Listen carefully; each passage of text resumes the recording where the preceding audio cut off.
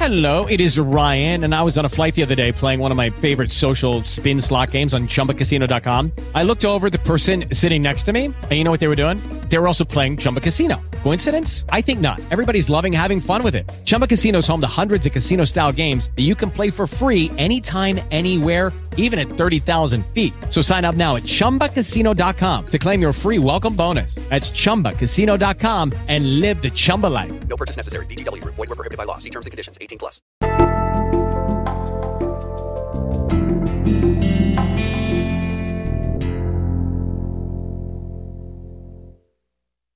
And hi, this is Rev Deb, and we are looking at the text for our week 42. And so week 42, we will be looking at chapter 5, section 1 through section 6 for this session. So let's take some time first to join with the Holy Spirit, joining in His peace, allowing His wisdom to be there for us, acknowledging His presence.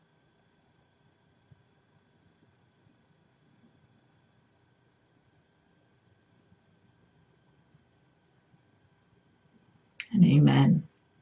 So we're in chapter 25, which is the justice of God. And our first section is the link to truth.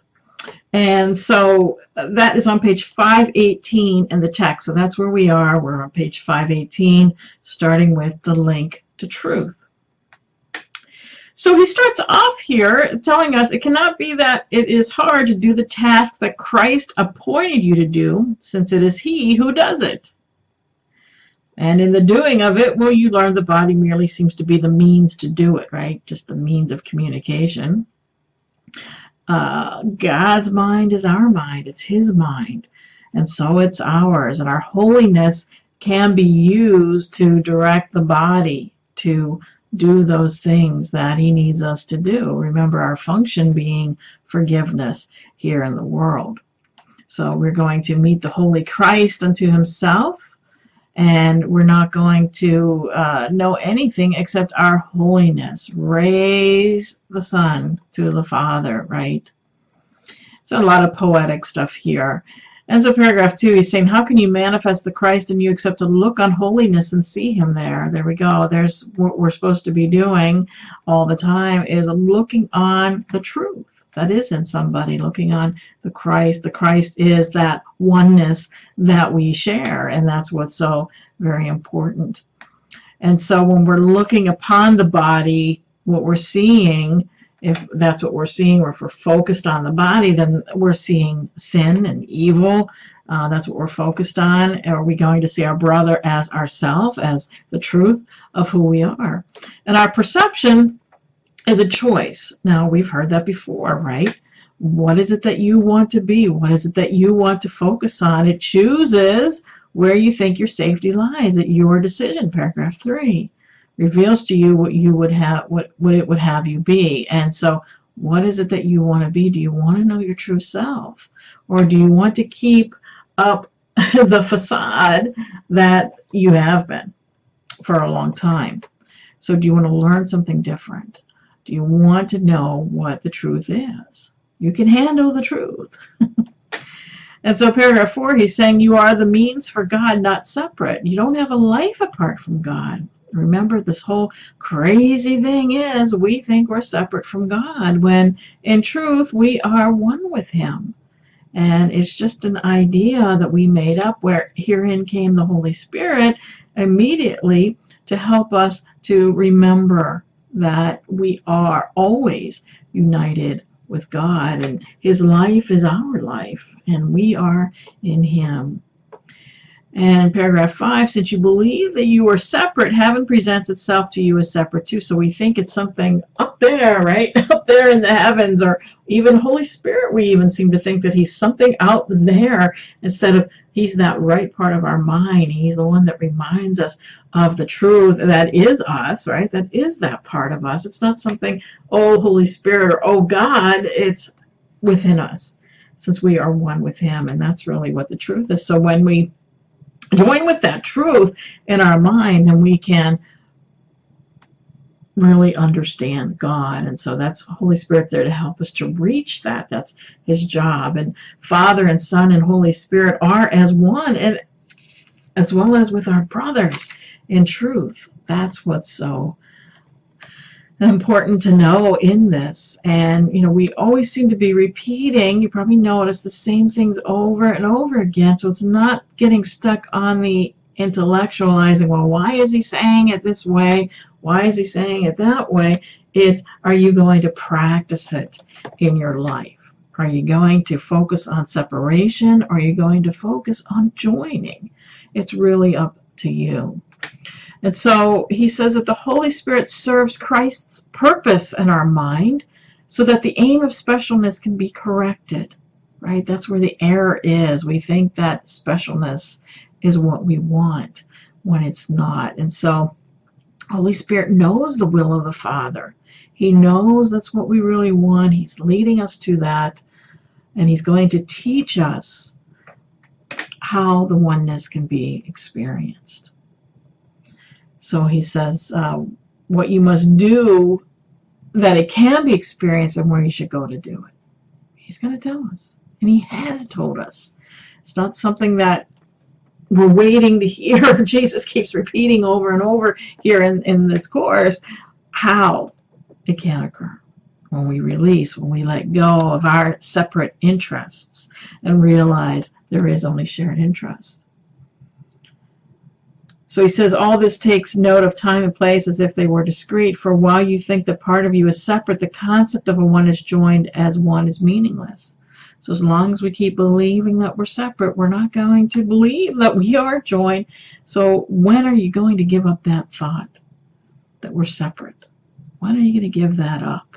When are you going to recognize that we're equal, that we're not better than somebody else, and we're not worse than somebody else either? We have our true worth there. So our teacher is here to teach us that.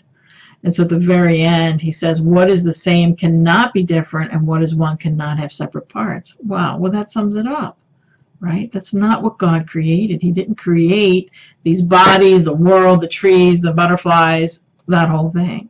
It's not what God created. He extended himself in love, created one son. That's it. Nothing else. End of story, right? End of story. So the next piece is section 2, the Savior from the dark. And he starts off, is it not evident that what the body's eyes perceive fills you with fear? Well, yeah, of course. That's what it's supposed to do. This world is fearful. We keep focused on the world and everything going on in it because then we don't have our focus on God. That's the ego's ploy. Somehow we think we're going to have satisfaction here. We're going to have some peace. We're going to have a new outcome. We think that we're going to have all kinds of hopes, and we're going to place value, and the past is going to be made the way we want it to be, but not any of it until we relinquish all of it. We relinquish it and stop cherishing the past, cherishing this world, that we're going to get something out of this world that's going to save us, that's going to help us. Holy Spirit will use the world to assist us, to bring us home. Yet we don't want to be focused on the world and what it has. We have something so much more. And he says in 3, is it not also true that you have found some hope apart from this, some glimmering, inconstant, wavering, yet dimly seen, that hopefulness is warranted on grounds that are not in this world? And yet your hope that they may still be here prevents you from still giving up the hopeless and unrewarding task you set yourself. And that's what he's saying. The more we focus on the world, putting our hope in the world, we're never going to find it. There's never going to be a reward.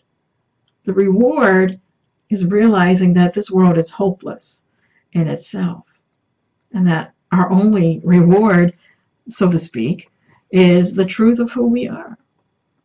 So the past has failed us, And so just be glad that it's gone from our mind. That's what he's telling us.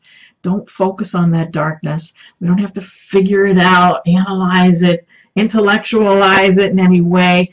And he says, take not the form for content, for the form is but a means for content. And then he starts to talk about this idea of the frame.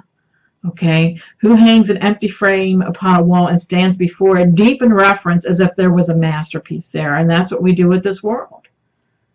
The world we've thrown up in a frame in an art museum and saying, wow, look at that. And it's all it is a blank wall for us. It's a blank wall. But and he's saying, well, if we see our brother as a body, this is what we do. We're looking at the frame instead of looking at what is within. And we've had these readings before, the two pictures, you may remember, where we've talked about that too.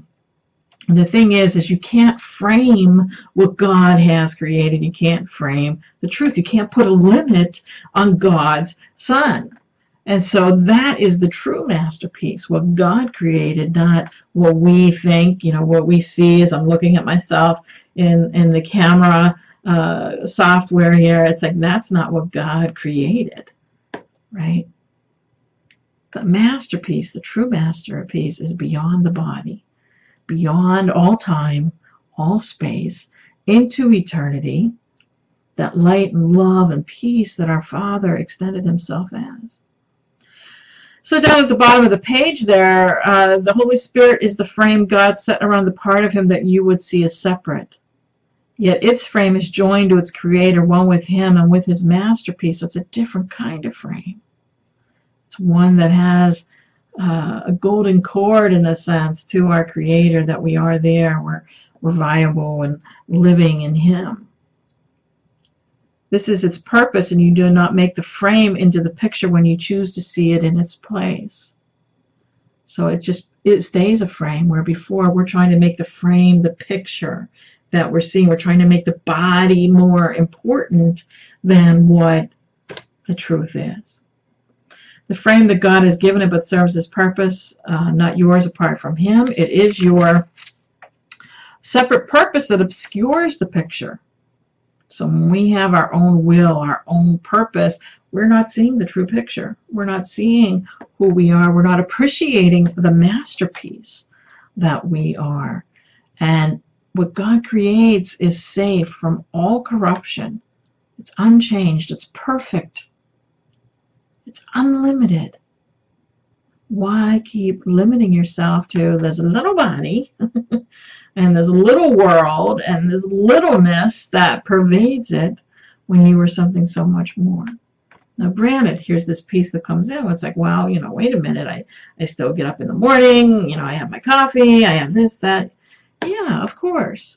But now it doesn't matter what the form is. The content is, well, yeah, I'm God's son.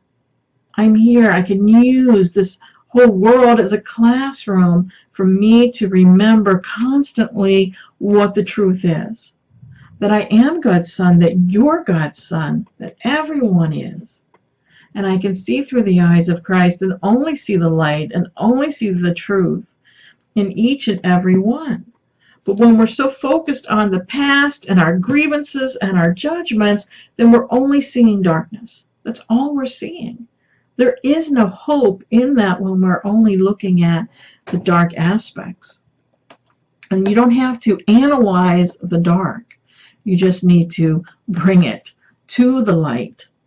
And if there's something, what I always say is that if there's something that Holy Spirit wants me to know about my past, or that would help me, then I say, let me know.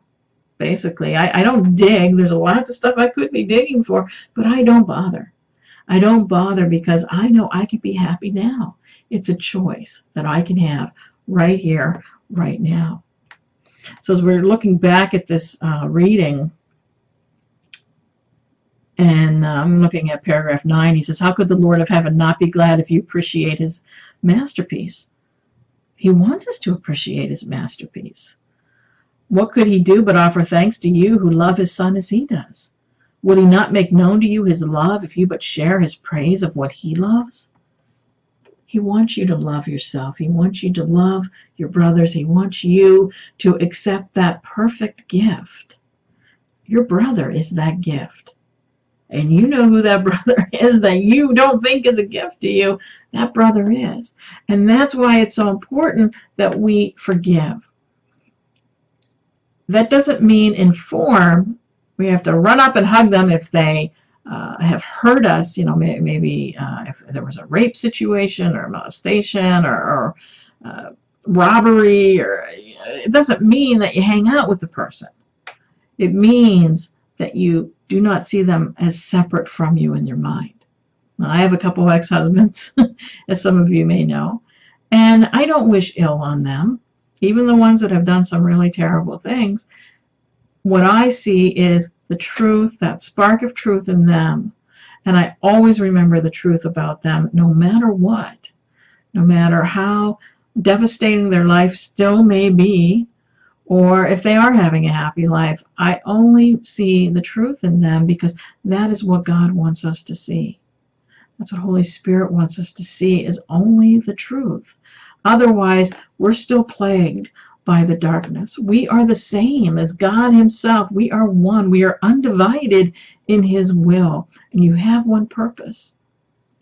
And that purpose will lead you. That purpose will guide you. That purpose will bring you peace. And you've never been separate from God's love. Neither has your brother. Neither has anyone, because God gives his love equally to all. So our next section is 3, perception and choice. So he says, to the extent to which you value guilt, to the extent where you perceive in a world which attack is justified. So how much are you going to believe in the guilt? You see where this is going? Same thing again. Are you believing in the guilt? If you believe in the guilt, then that's what you see. We've read this kind of idea before. You see what you believe, and you believe it there because you want it there. That's the line there, right there. He says it's perception's fundamental law right there in the first paragraph. You see what you believe, and it's because you want it there. You want it there.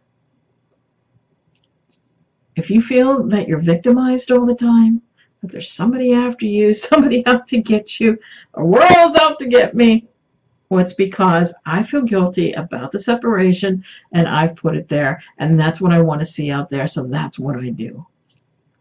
That's it. All of that is, it's back to that, back in chapter 19 about the obstacles to peace, right? Am I sending out fear's messengers? Am I sending out love's messengers? For what I send out, that is what I receive back. So God's laws do not obtain directly to a world. Perception rules for such a world could not have been created by the mind, to which perception has no meaning. So this world does not exist, right? This world is an illusion, yet his laws are reflected everywhere. Wait a minute, his laws are reflected everywhere. Now that the world where this reflection is real at all. He says not that this world where his reflection is real at all, only because the Son believes it is, and from his Son's belief he could not let himself be separate entirely. He cannot enter his Son's insanity with him. Remember, this whole was a tiny mad idea, and he could be sure his sanity went there with him. That's why the Holy Spirit was given, right? That's why the Holy Spirit was there. That's that sameness that we were given to realize how insane this world really is. So we have, and he talks about the maker of the world. There's another maker, capital M, the simultaneous corrector of the mad belief that anything could be established and maintained. And so we have the Holy Spirit there in our mind. He has come here to assist us. That's heaven's help. And we're here. We've entered the darkness, yet no one has entered it alone. And we have the tiny mad idea. We've never did that by ourselves. We have heaven's help within us, ready to lead us out of the darkness and into the light at any time. Any moment at all, we can be led out. Are we going to listen to the call to war or the call for peace? It's our choice always. You see how repetitious this is? And yeah, as for me, going through the entire text with you, I see the repetition over and over because I feel like I'm just, boy, you must get tired of hearing me say these same things over and over. But this is what Jesus is telling us. He's just telling us in different ways, different formats, and it's just a way that it can get into our mind, however way we will allow it to enter this information, that it's going to be our forgiveness that sets us free. So if we want peace and forgiveness, then let's offer that to our brothers. Let's offer that to the organizations or politicians or whoever it is that we think are here in the world. When we offer that, then it will descend on us. The peace will descend on us as we see ourselves as equal. So the Holy Spirit is here. He sees what he sees is far beyond the chance of change. But on his vision, sin cannot encroach. He doesn't look at sin. He says, oh, there was an error, let's correct this, and boom, it's corrected. So we can never sin. Never. It's not possible. So it's a mistake.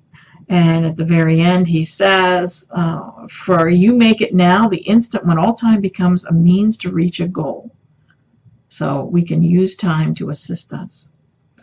He says, make then your choice, but recognize that in this choice, the purpose of the world you see is chosen and will be justified. What choice do you want to see, really? It's your choice. Getting tired of repeating this? Yeah, it kind of keeps going, right? So if you've been reading this from the beginning, obviously, you are starting to see how the repetition is. So here we are now up upon section 4, the light you bring. And so in the light you bring, this is a shorter section, and it says that minds are joined and recognize they are. Minds that are joined and recognize they are, so we're recognizing that we are joined, can feel no guilt, because in the shared interests, there is no guilt. We cannot attack, we feel safety, we feel happy in this, and the joy that we possess then will be the innocence that we see all around us. And everyone seeks for joy, however we define it. And the ego will certainly tell us what that joy will be, right? And it's always involves something here in the world that we can grasp and take hold of, whether it's a relationship or a material item, knowledge, whatever it is. And that's not what God wills for us. And so in paragraph 2, he says, you will rejoice at what you see because you see it to rejoice. And while you think that suffering and sin will bring you joy, and sometimes we are that way, right? We think there's a payoff when we are suffering in some way. So long that is what we will see. When we think there's a payoff, we're going to keep suffering. And we become so comfortable in our uncomfortability that we don't believe that there is anything more than that. So we made this world. Okay, so big deal. We made this world, but now we can rest and take comfort in that there's another world where peace does abide. And this world will bring to you all the weary eyes and tired hearts that look on sin and beat its sad refrain. From there you come to rest. From this another world rises. And there, you will have such a vision of truth that your heart will be glad. There will be gentleness. There'll be light. For that is what you want. All that you thought was evil will be eliminated. And would you not do this for yourself? Would you not do, this is what God wills for you. Isn't this what you want? And so everything else can be set aside. And when you're in that light, there is the quiet. There is your innocent self, your true self. There is no fear. There is only love. And from this place, you can extend to others. And know that you can never be abandoned, you can never be alone, and you want to extend that and bring your brothers in as well. Because in you is all of heaven. Yes, indeed. Every leaf that falls is given life in you. There's the poetic coming in. Each bird that ever sang will sing again in you. And every flower that ever bloomed has saved its perfume and its loveliness for you. It's just poetry. So how better could you bring your own mistakes to the truth by your willingness to bring the light of heaven with you as you walk beyond darkness? It's yours. It's yours. It's yours. Nothing more than that. It's yours. Accept it. Take it. Section 5, the state of sinlessness. Well, what is it? The whole desire that attack is gone. And attack is gone. So there is no reason to perceive you, the Son of God, other than what you are. No more need for guilt, right? Attack and sin are just one illusion. We don't need it. If we attack, we're making Christ our enemy, and then we're making God our enemy, and that's why we feel guilty, and that's why we think we're going to be punished, and that's why we're here, and we punish ourselves better than God could, we think, right? And so we're fearful, we feel self-hatred, we attack ourselves, and we continue to attack ourselves because we think we are our own enemy. And that's why we keep attacking. We keep attacking. So, but Christ is there. Christ does not leave us. He stands before us each time we look at our brother, and he's not gone just because we close our eyes. Or just because we don't want to listen to what Christ has to say to us. That doesn't mean he's disappeared. Christ is not the enemy. Christ is our friend. It is us. It is our oneness. It is your brother, my brother, everyone. Listen to that call. Listen to it calling you to something different, something than what you've had before. And even if you've been studying for a while, there's always something else that can pull us a little bit forward, a little bit more forward. We can always learn, and I know in my many years, over 20-some years of studying the Course, that I always can learn something new, and I do.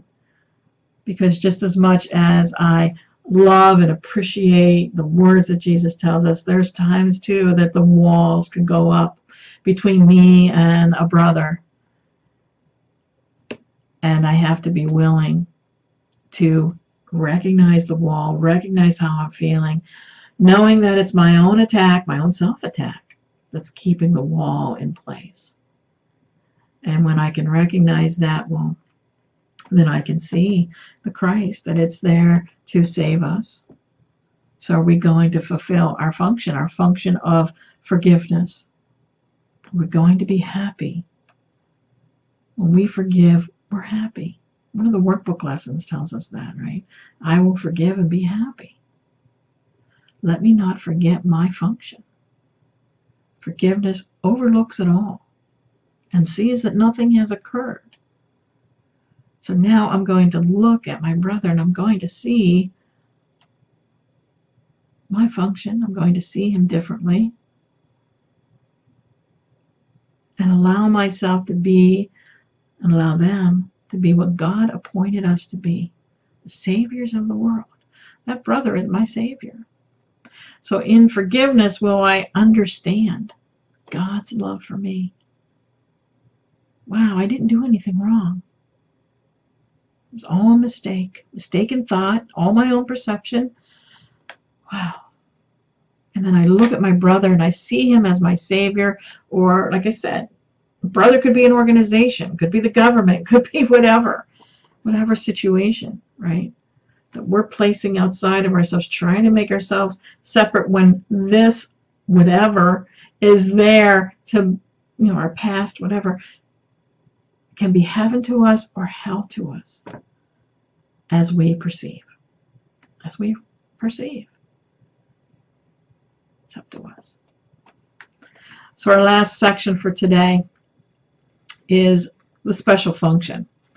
And the grace of God, he tells us, rests gently on forgiving eyes. So we're still talking about forgiveness. And everything they look on speaks of him to the beholder. He can see no evil, nothing in the world to fear, and no one who is different from himself. And as he loves them, so he looks upon himself with love and gentleness. That's forgiveness. That's what forgiveness does for us. We've been so accustomed to the darkness. And so, like Plato's cave, right? They become so accustomed to the darkness and the shadows on the wall. And so when someone is freed and they step out of the light, it's so blinding because all they've known is darkness. And that's why at times we're afraid, because all we have known is our pain that we've had, our comfort in our discomfort. And so when the light shines in and says, hey, you can have something else, you can have peace, it's like, no, I think I'll stay here in my unworthiness because I don't deserve that. So don't turn away from that light. We want the light. The grace of God is with us. The light has dawned on us. We can step out. And we can step out on faith and trust, knowing this is what God wants for us. He wants this for us. He wants us to know ourselves as what He created. So the Holy Spirit sees this. He sees the specialness. He sees that what we really want is to heal. No more harming ourselves. No more harming our brothers. We heal. We simply heal. So He gives us a special function, a function He alone can fill, apart from only Him. Nor is the plan complete until He finds a special function and fulfills the part assigned to Him to make Himself complete within a world where incompletion rules. So here the laws of God don't prevail in perfect form, yet He can do one perfect thing and make one perfect choice. Forgiveness is the only function meaningful in time, He tells us. It is the means the Holy Spirit uses to translate specialness from sin into salvation. Forgiveness is for all, but when it rests on all, it's complete. Every function of this world completed with it. And so we take our special part. There's things that we need to do, that we work on. So salvation is no more than just a reminder that this world doesn't exist. The laws that we think that are imposed upon us are not there. Now that doesn't mean you go out and you drive through red lights, right? It means the content of our mind, that I'm not contained by limitation of what the world has told me, that I know in my mind that I am an unlimited being created by God. That's what it is. So no more using specialness to hurt us in any way. So Holy Spirit needs our special function that His may be fulfilled. Think not you lack a special value here. You wanted it and it is given you. All that you may can serve salvation easily as well. The Son of God can make no choice the Holy Spirit cannot employ on His behalf and not against Himself. Holy Spirit can use every choice that you've made to help you. The ego would use it to hurt you. Holy Spirit will use it to help you and to heal you. So in the light, darkness does your specialness appear. Only in darkness does your specialness appear to be attacked. In light, you see it as your special function, as the plan to save the Son of God. So if you interpret whatever has occurred in your life, say, like in the past, you interpret from the ego's darkness, well then, yeah, it's there. And it's going to keep you under its thumb. It's going to keep you limited. But I allow the Holy Spirit to translate what has occurred in the past, allow it to be used to not only help me, but it may help other people. And I know I've shared some of my past experiences with other students, and they have been very helpful. Because I did that they can break out of the chains of abuse and that sort of thing that maybe has kept them down before. And so that's using what I've gone through to help to heal others. That's what we're here for, to bring us all as one. So Now, give your function to your brother as well. Take his function, take it gently from your brother's hand, and let salvation be perfectly fulfilled in you. Do this one thing and everything will be given you. Your brother there is showing up for you to help you, your Savior, to help you heal an area of your life. Let them do so, and you do so for them as you be the demonstration of God's love and peace here in the world. So next time we'll be looking at our week 43 readings, and those would be chapter 25, section 7 through chapter 26, 3. So I thank you so much for joining with me, and as always, I wish you much peace.